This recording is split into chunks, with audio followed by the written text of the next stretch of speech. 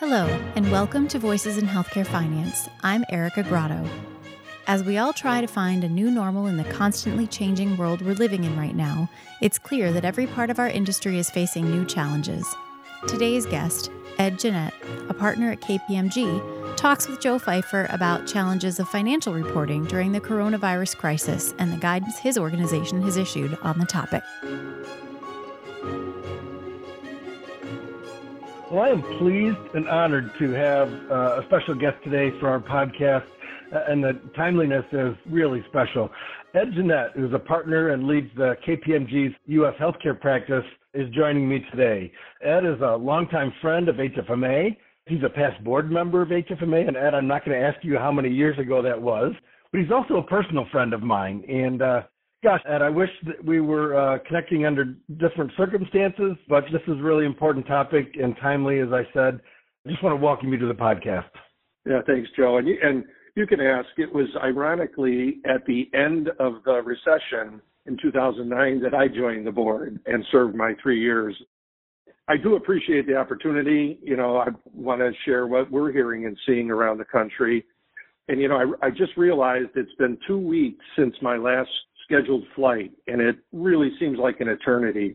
I got over the withdrawals from not flying, and given all the activity, it's even hard to figure out what day of the week it is as we try to track and monitor everything going on. And, particularly over the last 10 days, I've had the opportunity to talk with many CFOs.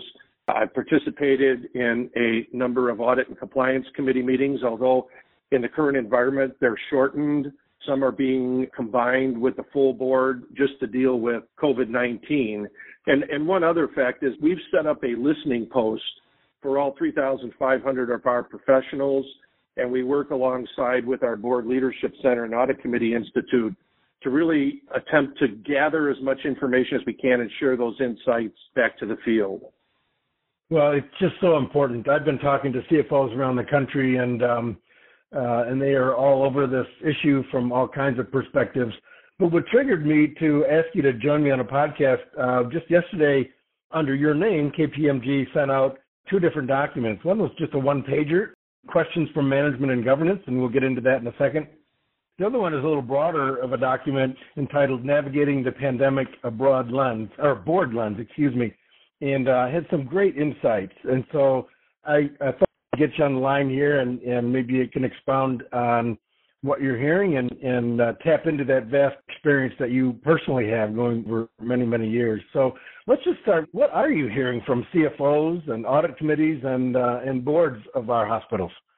Well, a lot of things. And I think everybody's really trying to, network as much as possible to gather as much insight, because we're really in uncharted waters right now, as you know, and there's a lot of serious challenges for our clients, and they're all evaluating what's happening in their local markets, their specific markets, and whether some are in what I'd call a pre-surge stage and some are in a surge stage, and then others are trying to anticipate what will be there when we resurge potentially, and then ultimately what happens after the fact. So obviously, if you're in New York, you're dealing with a different set of facts and circumstances than Chicago. And if you're in rural Minnesota, it's another whole set of facts. I would say, the other big challenge that we're hearing is the obvious. And here we are on the phone here, is managing a remote workforce.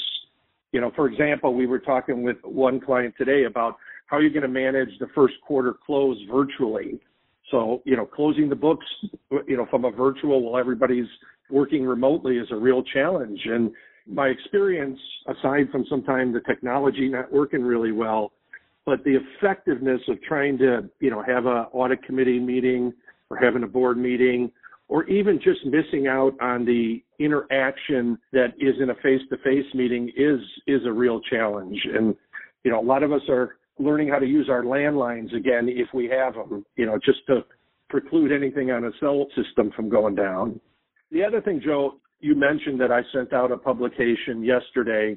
But frankly, from talking with our clients, they're basically being sandblasted with emails, with requests for calls, networking forums, and recognizing they're trying to stay focused on the day-to-day challenge they have and keep the engine running, if you will. And defer projects that were in flight, reacting to everything going on. You got to read the 800 plus pages of the Senate bill just to figure out what's possible in that. So I've had a number of CFOs just say, I got to stop here. I got to go negotiate the purchase of ventilators, or I got to go buy masks over the internet right now. So I'm trying to be sensitive, but I felt when there's something relevant, I try to put it out there. Well, we appreciate it. The beauty of a podcast is people can listen, on their own time. And I know what it's like. I made this observation to a few people the last few days.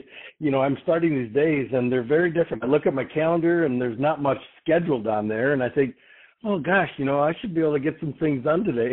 And then, oh, my gosh, I end up to the day with more emails in my inbox than I started the day, and I'm struggling to keep up. And I know that I'm dropping the ball, and I'm not on the front lines like our CFOs and their staffs are. So I can totally relate to it, and it's hitting all of us. The thing I'm hearing from our CFOs is they're really focused on looking into the future. And they're doing financial modeling, and boy, having done all kinds of financial models and projections before, I can't imagine what it would be like to try to project out what the implications could be. But they are looking into the future, as they should be. I don't know, what are the short-term issues and long-term issues that you're seeing for health systems? That's a great lead-in, Joe. And like you, not knowing what day of the week it is, because this is a full-time interaction through the weekends and everything else. And to your point, probably one of the two, I would say, most pressing short-term issues that we're hearing about is just what you said. It's around forecasting the demand and then at the same time ensuring access to capital. So, for example, as you probably know, there's a variety of models out there. There's a Penn Medicine model. Rush University Health System put out a model.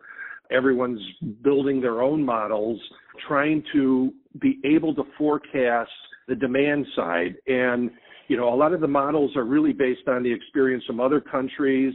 And what we've found is they're really not necessarily population specific. The local demographics, the comorbidities, the expected duration now that we're on kind of a lockdown.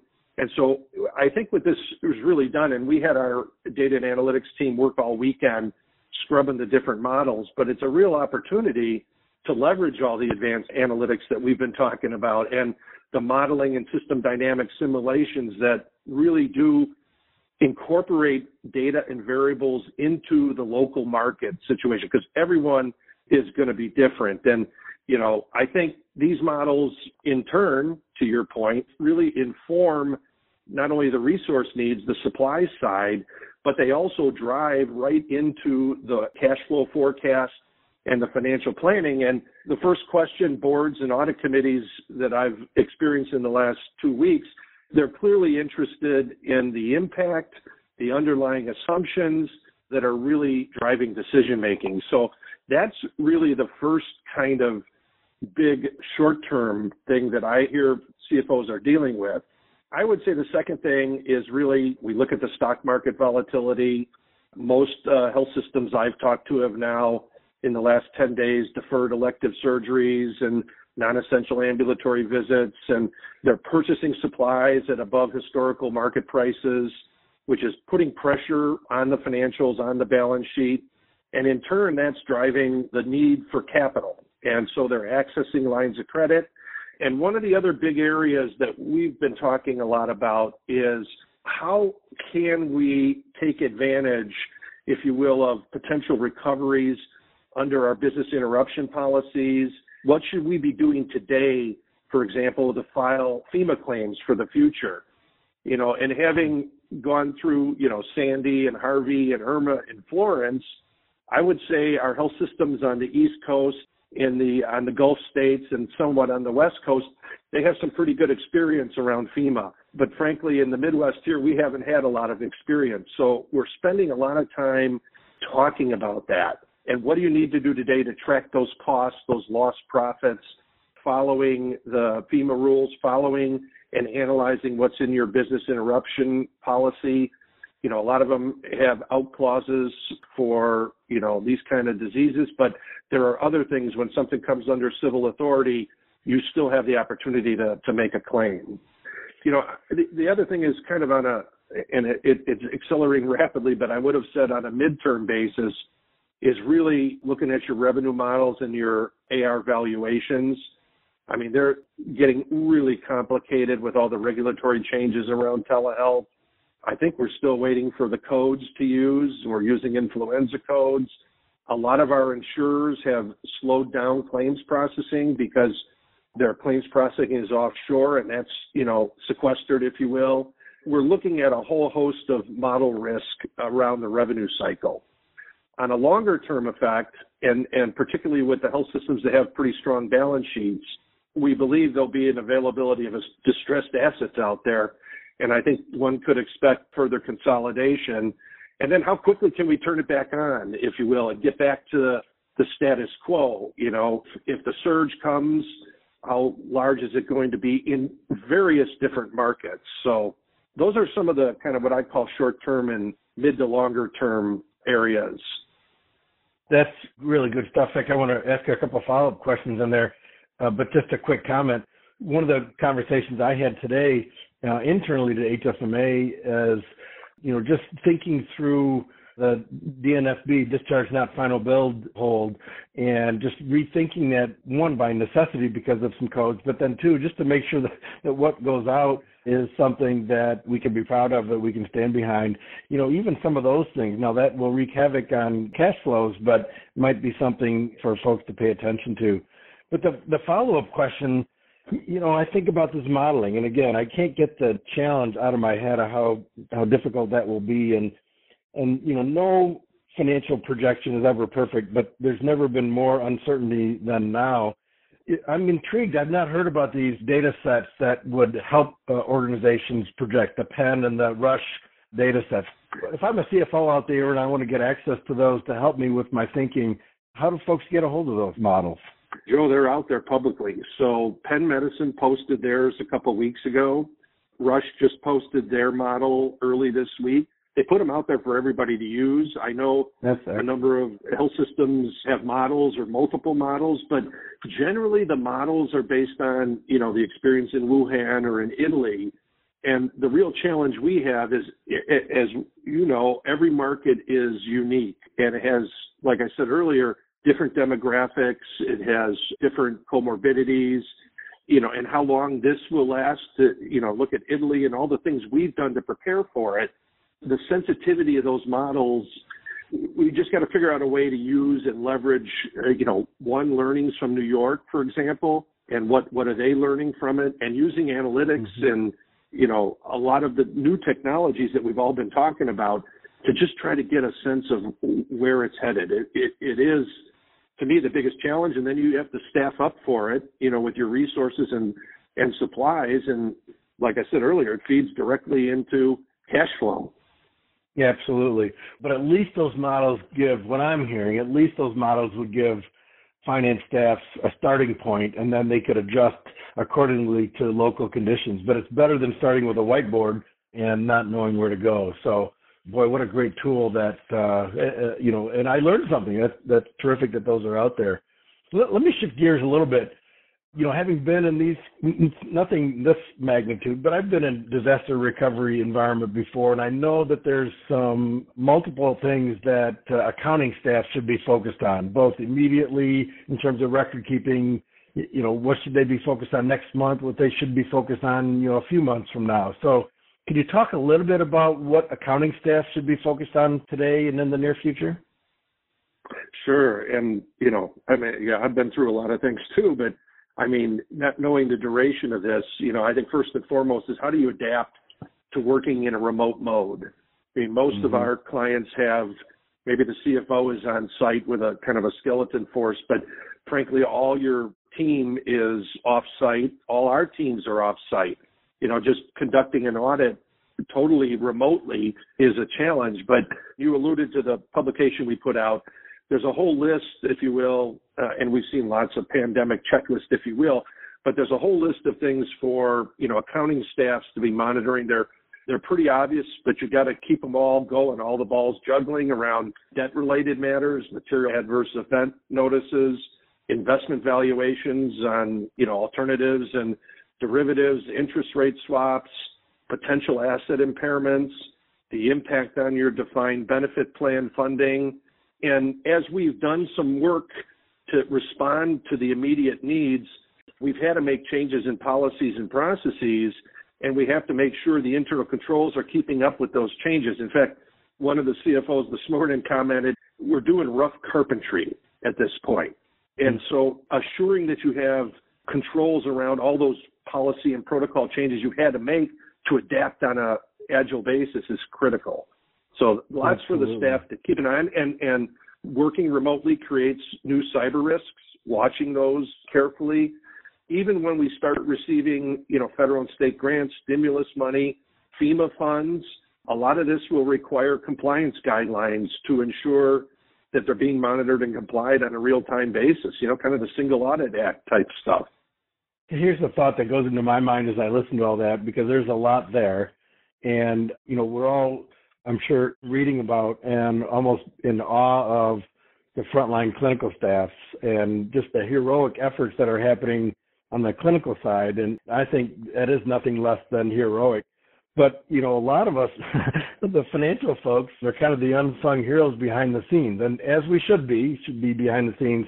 But it's just equally important that we stay on top of those things that you mentioned, and there's a lot there. So kudos to all of us financial types to stay in the background but stay diligent on the issues that you mentioned. I just have tremendous empathy for that. And I don't even want to call it back office staff, but, because it's part of the front line with our finance people. It is. And again, I hope my comments doesn't demean anything that's going on. Again, I just know that what you read about in social media, and rightfully so, are the wonderful things that are happening by the clinical folks. And so I would put, our constituency in that unsung hero category, but they're still heroes nonetheless. And again, just listening to just the number of things that they need to think about and keep track of that you're enumerating here is almost overwhelming to think about. And yet that's the game that we have in front of us, and we got to play it. I wanted to step back and look big picture for a second, not so much on the to-dos right now, but you're starting to see discussions about, boy, what could this mean long term? What policy issues could you see developing or may develop that our members should be aware of? Hopefully there's some good things that come out of this in the long run, but what do you see from a policy perspective going forward? Well, I certainly think, and I've heard a number of audit committees talk about, how critical it is, to be monitoring all the federal and state policy changes that are coming. Obviously, whether this stimulus bill helps, I think there's $130 billion in there for hospitals, but whether it's enough and watching it over time, I think we're going to see a lot more interventions at the federal and state level. And at the same time, we know the pressure on the states, for example, and their budgets as a result of all this. I think, one of the things to probably step back and look at is charity care policies. And that's actually a current issue, whether we should adjust them or not, given the current environment. I would say the other thing that I hear a lot from the audit committees is, how did our enterprise risk management process handle all this? We always talked about in the upper left-hand quadrant of the heat map, having that black swan risk out there, the one that is unexpected, but in hindsight, we should have anticipated, and it can have a devastating effect. And so one of the things we've been hearing is keep track of all the things that we had to do workarounds or that didn't go well in processes, so that when the dust settles on this, we can look back on it and we can tighten up those gaps. Frankly, it's inevitable there's going to be another, major event like this. So I think it's just adapting one kind of to a new normal after the crisis. A challenge is going to be getting the people back in the saddle, back to work, and developing the plans, I think, for the short term, kind of after the disruption to the status quo, and then prioritizing what you need to do to get back to a normal cadence. And I think it's going to be more difficult than we think, but I think we'll see a lot more, to your point, policy issues that come up. A lot of the policies that CMS and others were working on are obviously on the back burner right now. So issues like price transparency and other things will presumably come back around at some point. And so we just need to figure out how we get back to the regular cadence of our business, I think. Well, we long for that day, don't we? You know, everybody I talked to for years talks about how busy they are, and their schedules are tight. And it's ironic now that we probably long for that kind of a busyness and not what we're experiencing now. Well, hey, I got to tell you, I just really appreciate you dropping everything and jumping on this call right away. I mean, I literally read these documents yesterday, either afternoon or in the evening. I got in touch with you right away, and you made time in your schedule today. Can't thank you enough, Ed. This was a terrific message for our members, and so thank you for sharing your insights and your thoughts and your time with us today. You're welcome, Joe. I can tell you, working from the home office and not being on site with our clients is really frustrating to me, and it really makes you appreciate everything our CFOs and their teams are doing really at the front line to keep everything moving forward, and we'll work our way out of this. Yes, we will. And, you know, in fact, I'd love to end on a positive note, and that is we will work our way out of this, and there will be some good things that come out of this. And who knows what they are, but I'm convinced that there's some good that's going to be buried in here, and it's maybe a little hard to see today. But you're helping our members navigate their way through this, and again, appreciate that very much so. So thank you, Ed. You bet, Joe. Thanks. Voices in Healthcare Finance is produced by the Healthcare Financial Management Association and written and hosted by me, Erica Grotto. Sound editing is by Linda Chandler. Brad Dennison is our Director of Content Strategy. Our President and CEO is Joe Pfeiffer. Special thanks to Mary Mirabelli and Rick Gunling for their help with this production. Finally, we always welcome your feedback and invite you to reach out to us with your questions and comments at podcast@hfma.org.